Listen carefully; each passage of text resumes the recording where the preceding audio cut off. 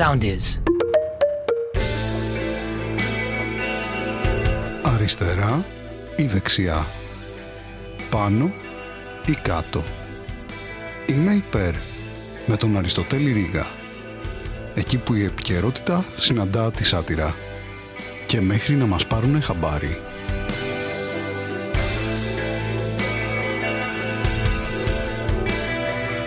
Χαίρετε φίλες και φίλοι, επειδή κάποια κουβέντα έχει ανοίξει τώρα τελευταία σχετικά με την τηλεδιοίκηση, θα ήθελα να το συζητήσουμε λίγο το θέμα, αν θέλετε κι εσείς. Καταρχάς να ξεκαθαρίσω ότι είμαι υπέρ.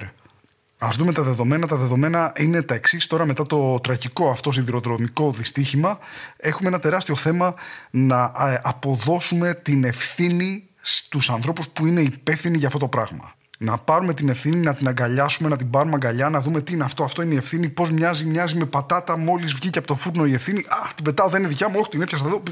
Να δούμε σε ποιον θα καταλήξει, να εφαρμόσουμε τεχνικές κουνγκφού στην ευθύνη. Αυτό το wax on, wax off, αυτό το δεν είναι δικιά μου, είναι δικιά σου. Αυτό του Karate Kid. Να βρούμε ποιος ήταν ο πρώτος άνθρωπος που ήταν υπεύθυνος γενικά για το οτιδήποτε. Που ξέρετε, σύν το χρόνο η ευθύνη, γι' αυτό το λένε και έτσι. Και έχουμε καταλήξει λοιπόν ότι φταίει ο σταθμάρχης ξεκάθαρα, γιατί πήγε να κάνει αυτό και αντί να κάνει αυτό έκανε το άλλο. Και προφανώς ήταν δικό του σφάλμα και προφανώς σε αυτή την κίνηση πάνω στηριζόμαστε όλοι, γιατί προφανώς και αν σκόνταφτε και άλλαζε αυτό το κλειδί εκείνη τη στιγμή, πάθανε έμφραγμα.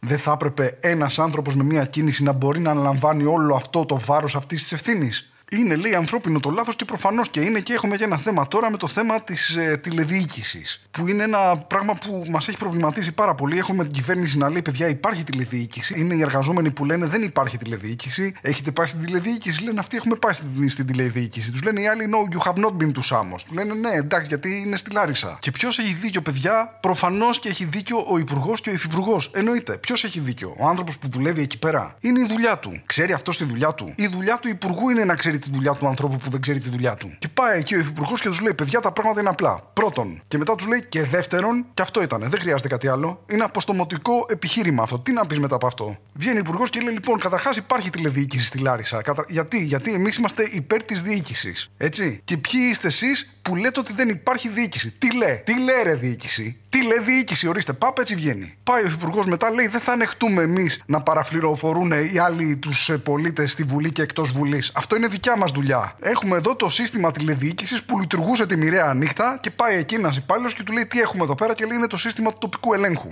Και γυρνάει ο υφυπουργός τον άλλον εκεί πέρα δίπλα και του κάνει τον επιτετραμένο εκεί του κόμματος εκεί και τον κοιτάει και του κάνει αυτό το. Θα τα πούμε σπίτι. Τι είναι αυτός που μου φέρες εδώ? Για να βάλει τα πράγματα σε μια σωστή του βάση. Και προφανώς και υπάρχει τηλεδιοίκηση. Τους λένε: πού είναι η τηλεδιοίκηση? Τους λέει: εκεί στο κτίριο. Πάτε στο κτίριο.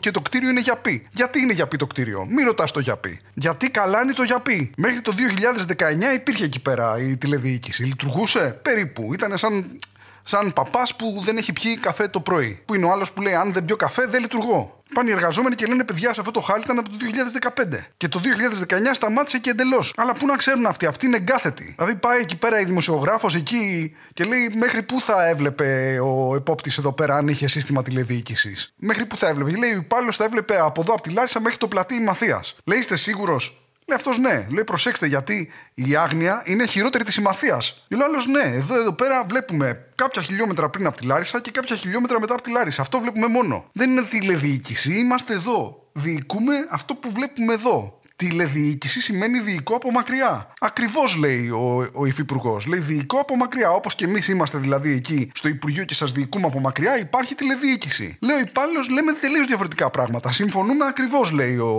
ο υφυπουργός. Εσείς λέτε άσπρο, εμείς λέμε μαύρο. Ακριβώς το ίδιο πράγμα λέμε. Δηλαδή, εσύ του λέει ο άλλος, όταν θες να πας στην τηλεόραση να αλλάξεις το κανάλι που παίρνεις στο τηλεκοντρόλ, τι κάνεις? Παίρνεις το τηλεκοντρόλ και πας και πατάς με αυτό τα κανάλια της τηλεόρασης? Λέει: ακριβώς. Αυτό κάνω, λέει. Τηλεδιοίκηση. Μα είναι δυνατόν? Είναι δυνατόν να έχει άδικο ο υφυπουργός? Ο προηγούμενος υπουργός που παραιτήθηκε γιατί ανέλαβε το κόστος το πολιτικό, ανέλαβε όλη την ευθύνη και παραιτήθηκε από υπουργός για κάποιες μέρες μέχρι να γίνουν εκλογές. Αυτός ο Καραμανλής που το βλέπουμε και λέει: τι έγινε? Καραμανλής, και παραιτήθηκε, παιδιά, και συνέχισε με υψηλό αίσθημα ευθύνης να συνεχίζει να παίρνει την βουλευτική αποζημίωση με ευθύνη. Συντετριμμένο συνέχισε να έχει όλα τα βουλευτικά προνόμια, να έχει το βουλευτικό αυτοκίνητο, να είναι στεναχωρημένος μέσα. Αυτός ναι, ο οδηγός του όχι, ήταν χαρούμενος. Με βαρύ το αίσθημα ευθύνης έκανε την καρδιά του πέτρα και λέει: εγώ παρετούμε λοιπόν από υπουργός και κατεβαίνω στις επόμενες εκλογές. Για να μπορώ να επανορθώσω. Γιατί έκανε ένα λάθος, εντάξει.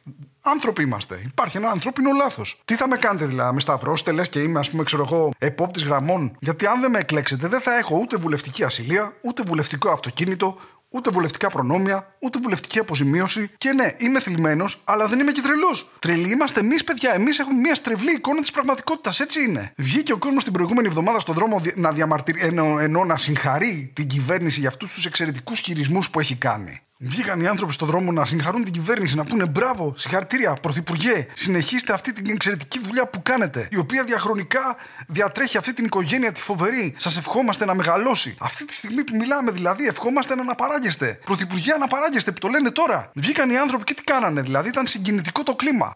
Μιλάμε, το συναίσθημα τους κατέκλυζε. Τι είδαμε εμείς στην αστυνομία να πετάει δακρυγόνα, δηλαδή τι έκανε, ήθελε να καταστήλει τη διαδήλωση? Προφανώς και όχι. Ήθελε να αναδείξει αυτό το συναίσθημα. Εμείς το έχουμε καταλάβει λάθος. Ποια είναι η δουλειά της αστυνομίας? Είναι να μας προστατεύει, παιδιά. Και τι συμβαίνει όταν σε αυτή τη συνθήκη λοιπόν κατεβαίνουμε εμείς και είναι χιλιάδες άλλοι άνθρωποι δίπλα μας και δεν νιώθουμε καμία απειλή? Νιώθουμε σιγουριά, νιώθουμε μια ασφάλεια. Ποια είναι η δουλειά της αστυνομίας όταν νιώθουμε μια ασφάλεια? Ποια είναι? Να μεγιστοποιήσει αυτό το αίσθημα ασφάλειας. Και τι κάνει? Βάζει λοιπόν μέσα στη διαδήλωση ασφαλίτες για να νιώθουμε περισσότερο ασφαλείς. Και εννοείται τους βλέπουμε αυτούς τους ανθρώπους να βγαίνουν από το αστυνομικό τμήμα, τους βλέπουμε να είναι στην πορεία, να είναι δίπλα στους αστυνομικούς. Εννοείται. Τι είναι αυτοί οι άνθρωποι εκεί πέρα? Είναι για μας, για τη δύσκολη στιγμή. Αν υπάρξει αναταραχή, αν υπάρχει ένα μπουμπούλα, να είναι εκεί, να σε βοηθήσουν, να σε συλλάβουν, να σου δώσουν ένα σακίδιο γεμάτο ήδη με πράγματα, να σου φορτώσουν το μισό ποινικό κώδικα. Και εννοείται ότι είναι καλά παιδιά αυτοί οι άνθρωποι και εννοείται ότι δεν θα προκαλούσαν ποτέ δεν θα πετούσαν κάτι για να δώσει δικαιολογία στους άλλους συναδέλφους τους, να κάνουν χρήση ακραίας βίας για να καταστήλουν, να διαλύσουν την πορεία. Ποτέ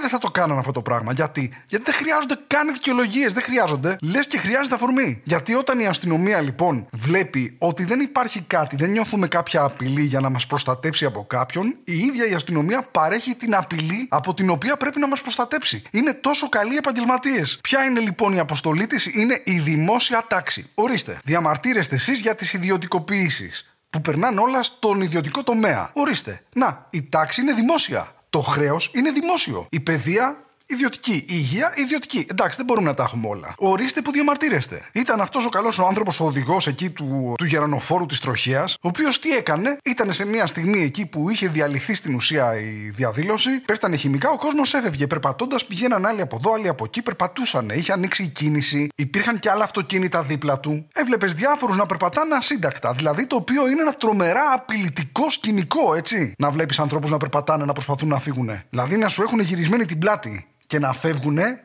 Είναι λογικό να σου δημιουργεί απειλή αυτό το πράγμα. Τρομερά απειλητικό για τη ζωή ενός ανθρώπου μέσα σε ένα φορτηγάκι που ζυγίζει κάποιους τόνους. Και τι θα κάνω για να ξεφύγω από αυτό το θανάσιμο κίνδυνο ενός ανοιχτού δρόμου που ανοίγει μπροστά μου και τον κόσμο που απομακρύνεται? Θα αγκαζώσω και θα κάνω ελιγμούς μέσα στον κόσμο που φεύγει. Δεν υπάρχει καμία άλλη επιλογή. Τι άλλο θα μπορούσε να κάνει? Να σκεφτεί ψύχραιμα και να πει εντάξει, οκ, δεν πατάμε τον κόσμο. Θα φύγω μαζί με τους άλλους εδώ πέρα. Είναι και άλλα αυτοκίνητα εδώ. Να το σκεφτεί έτσι? Προφανώς και όχι. Άρχισε να αγκαζώνει μέσα στον κόσμο. Και άλλοι πεζοί εκεί υποδέχτηκαν με μεγάλο ενθουσιασμό αυτή την απόφαση αυτού του ανθρώπου. Χειροκρότησαν, εννοείται. Και κάποιοι, ας πούμε, για να ανακόψουν την πορεία του. Γιατί ξέρετε τώρα, όταν οδηγείς ένα όχημα με τέτοια ταχύτητα και σου βάλει κάποιος, προσπαθήσει να βάλει κάποιος ένα κάδο απορριμμάτων με ροδάκια στην πορεία σου, μιλάμε, εντάξει, τελείωσες. Δεν είναι ότι θα χτυπήσει εσύ τον κάδο, θα τον στείλεις όπου να είναι και θα πέσει πάνω σε κανέναν άνθρωπο και θα τον τραυματίσει. Όχι. Εσύ κινδυνεύεις. Μιλάμε για χάρη στους ανθρώπους τώρα που δεν κάτσαν εκεί πέρα να τους πατήσει. Αλλά πού να τη βρούνε την αίσθηση δικαίου οι διαδηλωτές? Και κυκλοφόρησε και ένα άλλο βίντεο με δύο ανθρώπους εκεί πέρα που μιλούσαν ο ένας με τον άλλον, δεν ξέρουμε καν αν είναι για την ίδια περίπτωση, που λέει ο ένας τον άλλον, λέει μην κλαις Μίτσο, μην κλαις. Εντάξει, πάτησες έναν άνθρωπο. Εντάξει, και να σου πω κάτι, καλά έκανες. Μην κλαις. Και έχει δίκιο, μην κλαις. Γιατί αν τώρα εσύ πάτησες έναν άνθρωπο και έχεις τύψεις, αυτό σημαίνει, Μίτσο, ότι έχεις συνείδηση. Ότι έχεις καταλάβει ότι έκανες κάτι που δεν θα έπρεπε να κάνεις. Και αν είσαι έτσι, τι δουλειά έχεις εδώ πέρα, Μίτσο, τι κάνεις εδώ, Μίτσο? Δηλαδή, αν είναι να κλαις γι' αυτό, τότε για το άλλο που έγινε στο Βόλο, για το παιδί που σκοτώσανε και πήγε ο πατέρας του στο δικαστήριο να διαμαρτυρηθεί και δίνανε και τον πατέρα του, τι θα έπρεπε να κάνεις? Δηλαδή, αν δεν έχεις το θάρρος να πετάς χημικά και να δέρνεις τον πατέρα του παιδιού που δολοφονήθηκε και να τον κοιτάς στα μάτια, τι κάνεις εδώ πέρα? Αν δεν έχεις την ψυχραιμία, Μίτσο, να κυνηγήσεις ένα 16χρονο παιδί που έχει κλέψει 20 ευρώ βενζίνη και απομακρύνεται από σένα με φορτηγάκι, και δεν μπορεί να είναι απειλή για τη ζωή σου κάποιος που απομακρύνεται από σένα, δεν έχεις την ψυχραιμία να στοχεύσεις ψύχραιμα και να τραβήξεις σκανδάλι, ποιος θα το κάνει αυτό, Μίτσο, αν όχι εσύ? Αν δεν μπορείς να ασκείς ακραία σωματική βία, απρόκλητη, σε ηλικιωμένους, σε παιδιά, να τους κοιτάς στα μάτια από το ίδιο ύψος και να το κάνεις αυτό το πράγμα, ενώ ξέρεις ότι έχουν δίκιο. Ενώ ξέρεις ότι θα μπορούσαν να είναι οι γονείς σου. Που, εντάξει, δεν θα μπορούσαν να είναι οι γονείς σου. Αν δεν μπορείς να το κάνεις εσύ αυτό, Μίτσο, ποιος θα το κάνει, που είσαι ο καλύτερος Μίτσος που έχουμε? Είσαι Μίτσος ταξικό. Σε άλλα νέα, είμαι πάλι αρρώστος. Είναι τέλειο το γεγονός ότι ξεκίνησε το παιδί να πηγαίνει παιδικό. Το μόνο που δεν μου έχει φέρει από το παιδικό είναι έμπολα και βατράχια. Δηλαδή εννοώ σε μορφή λιμόδους με κάποιο τρόπο. Από τον Νοέμβρη μέχρι τώρα έχω υπάρξει χωρίς να είμαι μπουκωμένος με κάποιο τρόπο για κάνα 2 εβδομάδες. Είναι αυτή η κατάσταση. Εν πάση περιπτώσει, μετά την παράσταση της προηγούμενης Πέμπτης, λοιπόν, στο θέατρο Άβατον, που δεν έγινε λόγω συμμετοχής στην απεργία, αυτή η παράσταση πήγε Μεγάλη Τετάρτη και μαζί με αυτήν έχουν μείνει 4 συνολικά παραστάσεις για το και το όνομα αυτού στην Αθήνα. Οπότε, αν θέλετε να δείτε αυτή την παράσταση και είστε στο κέντρο της Αθήνας, αυτές είναι οι ευκαιρίες που έχετε. Η παράσταση της Πέμπτης έχει ακόμα 4 εισιτήρια. Οι επόμενες 2 έχουν κυτρινήσει. Η τελευταία θα γεμίσει σίγουρα. Οπότε, αν θέλετε να έρθετε, ειλικρινά κινηθείτε κάπως γρήγορα, γιατί δεν ξέρω αν θα βρείτε εισιτήριο. Εκτός από αυτό, τώρα ξεκινάω να κάνω παραστάσεις, να ξεκινάω τις περιοδείες σιγά σιγά με το και το όνομα αυτού. Οπότε, αυτό το Σαββατοκύριακο θα είμαι την Παρασκευή στις 24 Μαρτίου στην Ξάνθη, στο Λόλα. Το Σάββατο στις 25 Τρίτου στη Δράμα, στη Φάμπρικα. Την Κυριακή 26 Τρίτου στην Αλεξανδρούπολη, στο Κυβερνείο. Εισιτήρια για αυτές τις παραστάσεις θα βρείτε στους χώρους εκεί, στο Λόλα, στη Φάμπρικα και στο Κυβερνείο. Και μπορείτε να κάνετε τηλεφωνικές κρατήσεις αν πάρετε τηλέφωνο στους χώρους και κρατήσετε τη θέση. Δεν ξέρω πώς το κάνουν, αλλά εν πάση περιπτώσει είναι εκεί τα εισιτήρια. Γενικά, από ό,τι μου λένε, υπάρχει ενδιαφέρον και μάλλον θα γεμίσουν. Οπότε επίσης κινηθείτε γρήγορα και γι' αυτό. Μετά από αυτό, την Τετάρτη, 29 Μαρτίου, έρχομαι στην Πάτρα στο θέατρο ACT. Εκεί, από ό,τι βλέπω, έχουν φύγει γύρω στα μισά εισιτήρια. Κλασικά, αφήστε το τελευταία στιγμή, αυτό έχω να σας πω, και αν βρείτε, βρήκατε. Μετά από εκεί κατεβαίνω στην Κρήτη, 7 με 10 Απριλίου. Όχι 7 με 10, 7 με 9 είναι βασικά. 7 είναι Παρασκευή. Παρασκευή, λοιπόν, παίζω στο Ρέθυμνο, στο Σιλελάντ Παντελής. 8 Απριλίου παίζω στο Αστόρια, στο Ηράκλειο, και 9 Απριλίου παίζω στο Αρόδο, στο Άγιο Νικόλαο. Εισιτήρια γι' αυτό υπάρχουν στο Viva, υπάρχουν εκεί, είναι ήδη έτοιμα. Αν θέλετε να δείτε την παράσταση, γενικά αυτό ήθελα να πω. Αν θέλετε να δείτε, ελάτε εκεί να τη δείτε. Και μετά από αυτό έχω στην Κύπρο παραστάσεις 22 με 24 Τετάρτου. Παίζω στις 22 στη Λευκοσία, στις 23 στη Λάρνακα και στις 24 στη Λεμεσό. Οι εισιτήρια εκεί υπάρχουν στο motioncomedy.com. Και μετά έχω παραστάσεις στο Μάιο, 24 με 29 Πέμπτου. Έχω ευρωπαϊκή περιοδεία στο Άμστερνταμ, στη Βαλέτα, Στουτγκάρδη, Ζηρίχη, Λονδίνο και Μάντσεστερ. Εισιτήρια γι' αυτό θα βρείτε στο jasonkalvis.com. Τώρα, τι να σας πω, στην Αλεξανδρούπολη έχω να έρθω πάρα πολύ καιρό. Τελευταία φορά που είχα έρθει ήταν πριν τον COVID, ήταν το 19 νομίζω, και ήταν διήμερο, είχα κανονίσει 2 παραστάσεις. Και είχα έρθει τότε με τη γυναίκα μου πριν γεννηθεί το παιδί. Ήταν πάρα πολύ ωραίο. Έκανα 2 παραστάσεις εκεί πέρα. Η γυναίκα μου έκανε διακοπές στην Αλεξανδρούπολη. Εγώ δούλευα, περάσαμε καταπληκτικά. Μετά την επόμενη φορά που ήθελε να με ακολουθήσει, κατάλαβε ότι η ζωή στο tour δεν είναι ακριβώς αυτό το πράγμα. Γιατί είναι ωραίο να έχεις 2 μέρες στο ίδιο μέρος να κάνεις παραστάσεις, αλλά συμβαίνει πάρα πολύ σπάνια. Γενικά αυτό που συμβαίνει είναι ότι παίζω 1 μέρα σε ένα μέρος και την επόμενη μέρα πρέπει να ταξιδέψω, να πάω σε άλλο μέρος, να παίξω επίσης και να φύγω την επόμενη μέρα και να πάω σε άλλο μέρος. Όπως έχετε παρατηρήσει, όλες οι πόλεις είναι διαδοχικές ημερομηνίες, δεν υπάρχει χρόνος για διακοπές. Οπότε την επόμενη φορά που αποφάσισε ότι θέλει να το κάνει αυτό το πράγμα, είχαμε πάει Κο και Ρόδο. Οπότε πήγαμε στην Κο, έπαιξα την παράσταση, φτάσαμε απόγευμα. Η παράσταση ήταν βράδυ.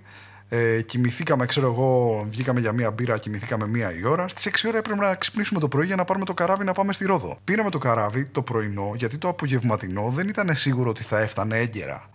Γιατί είναι σε tour, δεν μπορείς να το ρισκάρεις αυτό το πράγμα. Να σε περιμένουν οι άλλοι στο θέατρο και εσύ να κάθεσαι εκεί και να το παίζεις καβαδίας και να λες στον καπετάνιο 7 σε παίρνει αριστερά, δεν ξέρω, θα αργήσουμε, πώς θα γίνει αυτό το πράγμα. Δεν γίνεται, έπρεπε να πάρουμε πρωινό. Και φτάσαμε κατά τις 12 στη Ρόδο, οπότε από τις 12 μέχρι τις 5 αυτό ήταν ο χρόνος που είχαμε. Από τις 5 και μετά έπρεπε να κάνω πρόβα, μετά στις 7 να πάω να κάνω soundcheck και μετά στις 9 να παίξω την παράσταση. Την ξαναείδα, ας πούμε, μετά την παράσταση για καμιά ώρα και μετά. Κοιμηθήκαμε και την επόμενη μέρα το πρωί έπρεπε να φύγουμε να πάρουμε το αεροπλάνο. Πάλι να ξυπνήσουμε 6 ώρα. Και γενικά αυτή είναι η ζωή στο tour. Δεν είναι πάρα πολύ ωραία.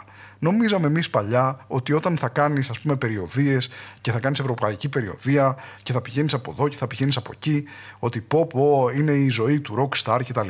Παιδιά, δεν είναι τυχαίο ότι αυτοί οι άνθρωποι καίγονται στα 27. Δηλαδή, αν το κάνεις αυτό το πράγμα, ας πούμε, 2 μήνες, δεν νομίζω ότι χρειάζεσαι και κάτι άλλο. Κάνεις 2 μήνες από αυτό το πράγμα και μετά πηγαίνεις σε ένα μοναστήρι και λες: λοιπόν, θέλω να κοιμάμαι από τις 9 η ώρα, να ξυπνάω, να τρώω ελαφρά, να κάνω γιόγκα και να μην κάνω τίποτε άλλο. Είναι εκεί σε οδηγεί αυτή η ζωή. Κατά τα άλλα, αυτά από τα πράγματα που συμβαίνουν στην επικαιρότητα είναι καταπληκτικά. Θα ήθελα έτσι για αλλαγή, δεν ξέρω πώς θα γίνει, και κάμια εβδομάδα να μην έχουμε κάτι τραγικό πάλι.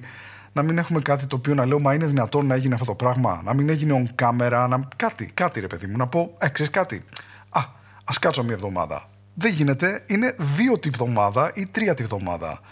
Τέλος πάντων, να είμαστε καλά, να συνεχίσουμε να απολαμβάνουμε ο ένας την παρέα του άλλου ή τουλάχιστον όσοι απολαμβάνουμε ο ένας την παρέα του άλλου. Εν πάση περιπτώσει, να είστε καλά, να προσέχετε τον εαυτό σας και να τα πούμε και κάποια στιγμή από κοντά.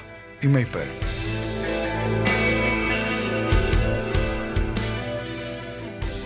Ακολουθήστε μας στο Soundees, στο Spotify, στο Apple Podcasts και στο Google Podcasts.